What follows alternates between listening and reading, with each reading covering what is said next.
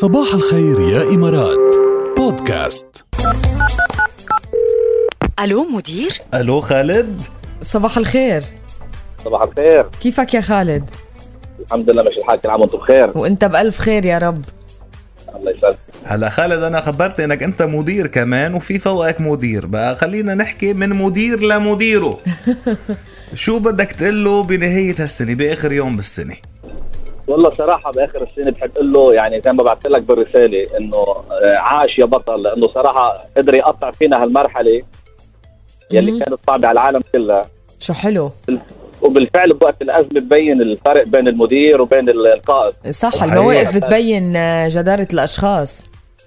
صح، يمكن نحن من الشركات اللي هي كانت مستثنات، لأنه نحن بنشتغل بالفود سيكيورتي، بالأمن الغذائي. نعم. فطول هالفترة كنا مداومين، طول هالفترة كنا شغالين، وكان يعطينا موتيفيشن إنه لو أزمة وبتمرق. حلو. هلا نشوف لخبرك شغلة، يعني نضم صوتنا لصوتك من قله عاش يا بطل، بس شو بدك تطلب منه طلب للسنة الجديدة؟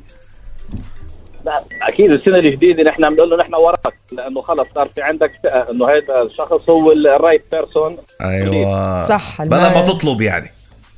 لا يعني صدقني نحن يمكن من الاشخاص الوحيدين يلي الحمد لله لا تاثرت، يعني لا السالري طبعا ولا الالاونس ولا كان ينفتح الموضوع نهائيا. خير نشكر الله. برافو ممتاز، يعطيكم الف عافيه، وان شاء الله يضل مديرك بهالهمه وتضلك انت بهالهمه، وعامك سعيد يا خالد، نورتنا. ميرسي لك، كنتم ذوق. اهلا وسهلا. الى اللقاء، مشكور.